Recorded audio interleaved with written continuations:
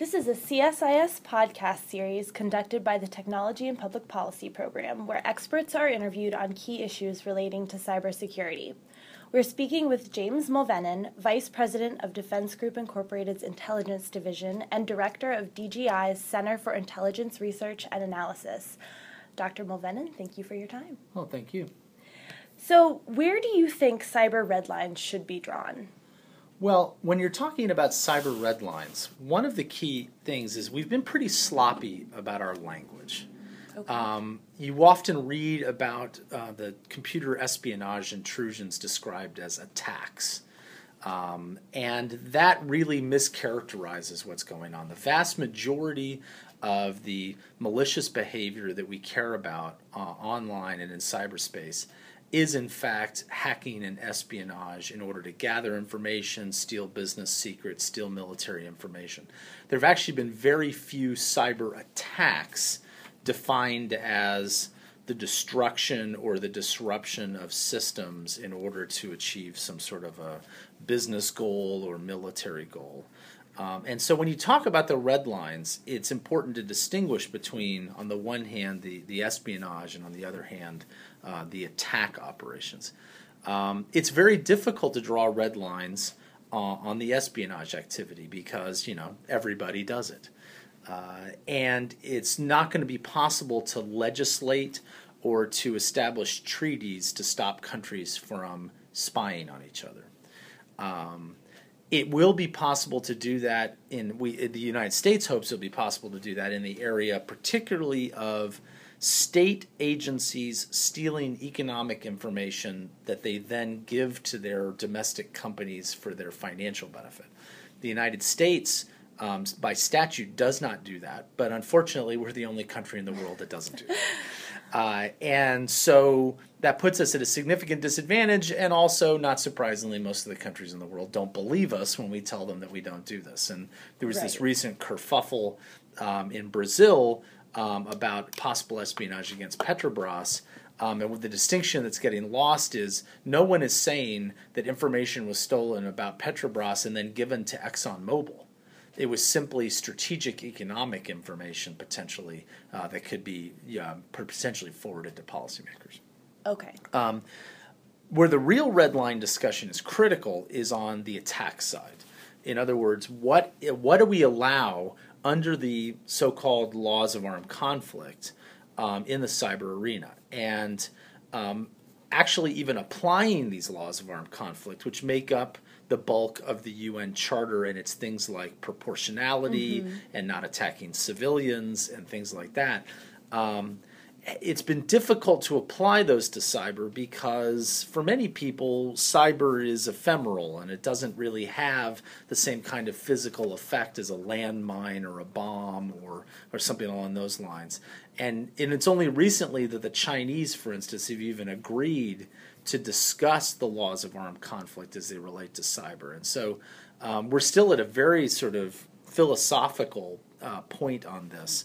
But I think as more and more people get comfortable with the idea that cyber attack can have physical effects, and that more importantly, cyber attacks have imprecise cascade effects that can't be modeled very easily, there'll be more pressure to have red lines about initiating attacks. And when I say unintended cascade effects, as an example would be that you carry out a cyber attack against a power grid in order to disable the military people using that power grid, but then it also shuts off the power at a local civilian hospital, and people in the intensive care unit at that hospital die. And that's what's meant by the laws of armed conflict in terms of not targeting civilians and proportionality. And we're just such at an early stage of being able to even understand some of these issues and how cyber can have effects in the real world.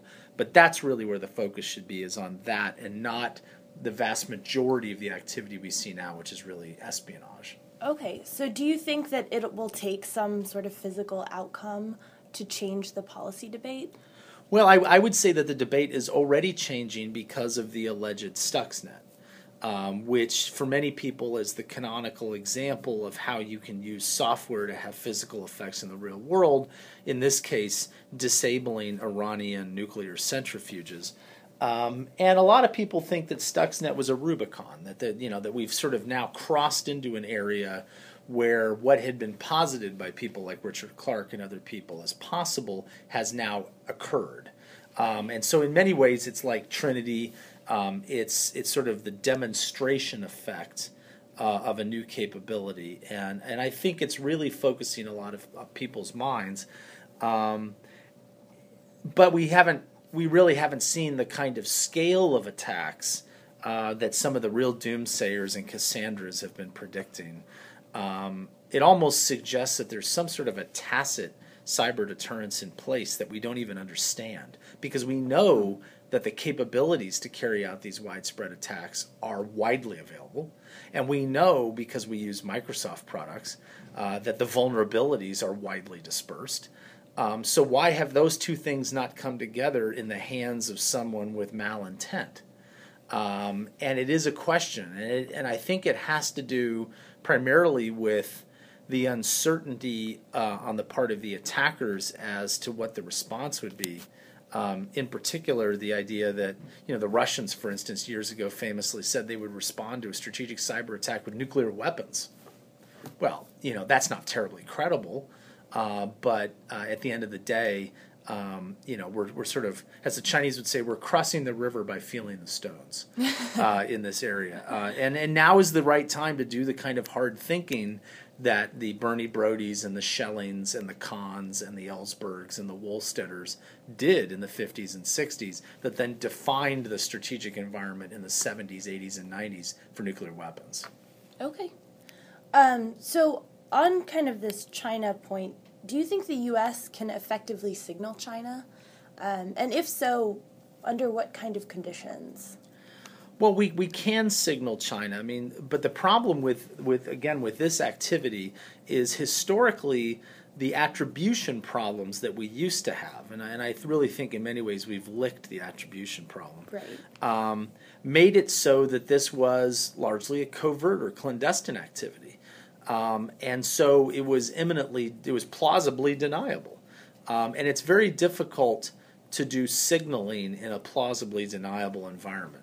People like Jervis and other people have shown us that even in the best of circumstances, the most overt signals are sometimes either missed or ignored or misinterpreted.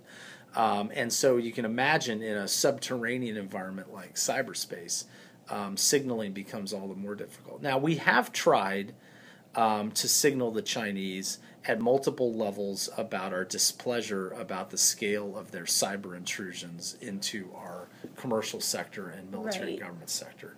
And we encountered a lot of resistance.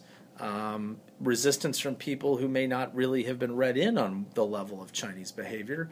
Resistance from people who were counting on the plausible deniability to give them large-scale freedom of maneuver in this area.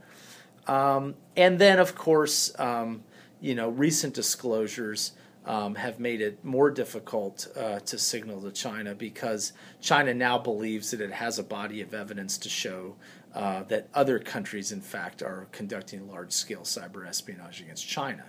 And that has made them more resistant to the idea that this is something that they need to address. I've often said that China will not really become serious about dealing with the cyber security problem until they have their own domestic cyber security problem to deal with. In the same way that people often say that China won't respect intellectual property rights until it has intellectual property that it wants to defend. Right. And so I think as China evolves and as its own criminal hacking problems become more severe, ironically, that will push them to see that, in fact, the United States and China have many interests in common in this area, particularly against third parties like a WikiLeaks or an Anonymous or other people that are clearly more anarchistic in focus and more anti-state in focus. And so that's why cyber signaling is so difficult, is because you can do things at a very overt strategic level. You can have face-to-face discussions at a president-to-president level, but there's always going to be subterranean things going on as well that either strengthen the signal, inadvertently undermine the signal, confuse the signal. And so it's a very difficult area for us to be working in. Okay. There's obviously a lot at play, so I can understand why it's difficult. China does a lot of economic espionage in the U.S., and the private sector has surprisingly weak defenses.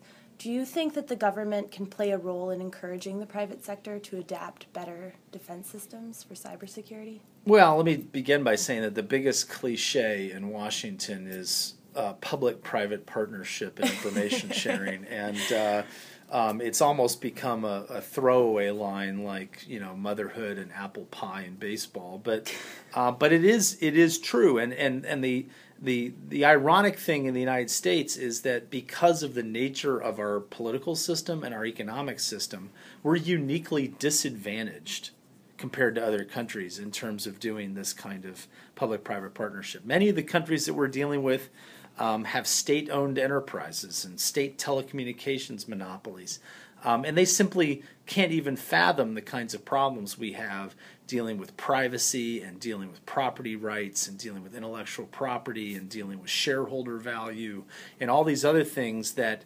constrain companies from wanting to have unfettered sharing with the U.S. government. Now, there are some success stories, and I think we can learn some lessons from them. Principally, the Defense Industrial Base pilot that the Pentagon has been running with defense industrial companies. Now, admittedly, there's a limit to how useful that can be because the Defense Department has many of these companies at their beck and call because of their security restrictions and the certifications and things like that. But here's what was interesting. A lot of people, when that pilot started, said, okay, the value of this is going to come from the fact that the government is giving us, declassified signatures of threats. But that turned out to not be the key thing at all. The key thing was that the government, basically through a wink and a nudge, said to these companies, we authorize you to go and collude with one another, and I use that phrase, with some deliberateness.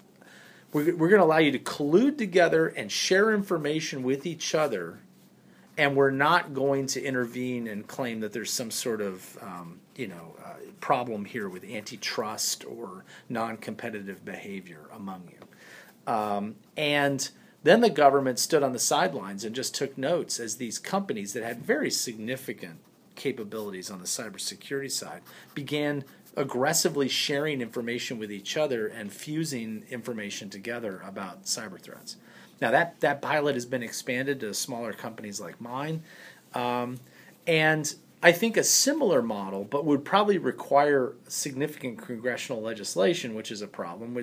One would hope that we could do some things through executive order, would provide the same kind of cover to private sector companies in other industries to develop their own, basically, confederations with each other to share information and to engage in collective self-defense.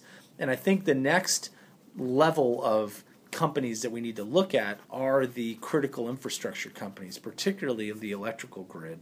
Okay. Because as we discovered here in Northern Virginia from the so-called derecho, when you lose electric power, you lose everything. Right. You lose water treatment plants, you lose telecoms, you lose all kinds of stuff. And so, I would predict that next we're going to see the pressures on the critical infrastructure companies to engage in these kinds of sanctioned confederations, and then once that becomes more widespread, other banking, finance, high tech, information technology, other people. But at this point, it's primarily a lawyer's problem because many large companies simply don't want to take on the liability of sharing information about intrusions into their networks, which potentially could negatively affect shareholder value, without a clearer legal and political sort of superstructure over the top of it that tells them how they're being protected. Well, thank you very much for your time, Dr. Mulvenon. Hey, no, shake it off.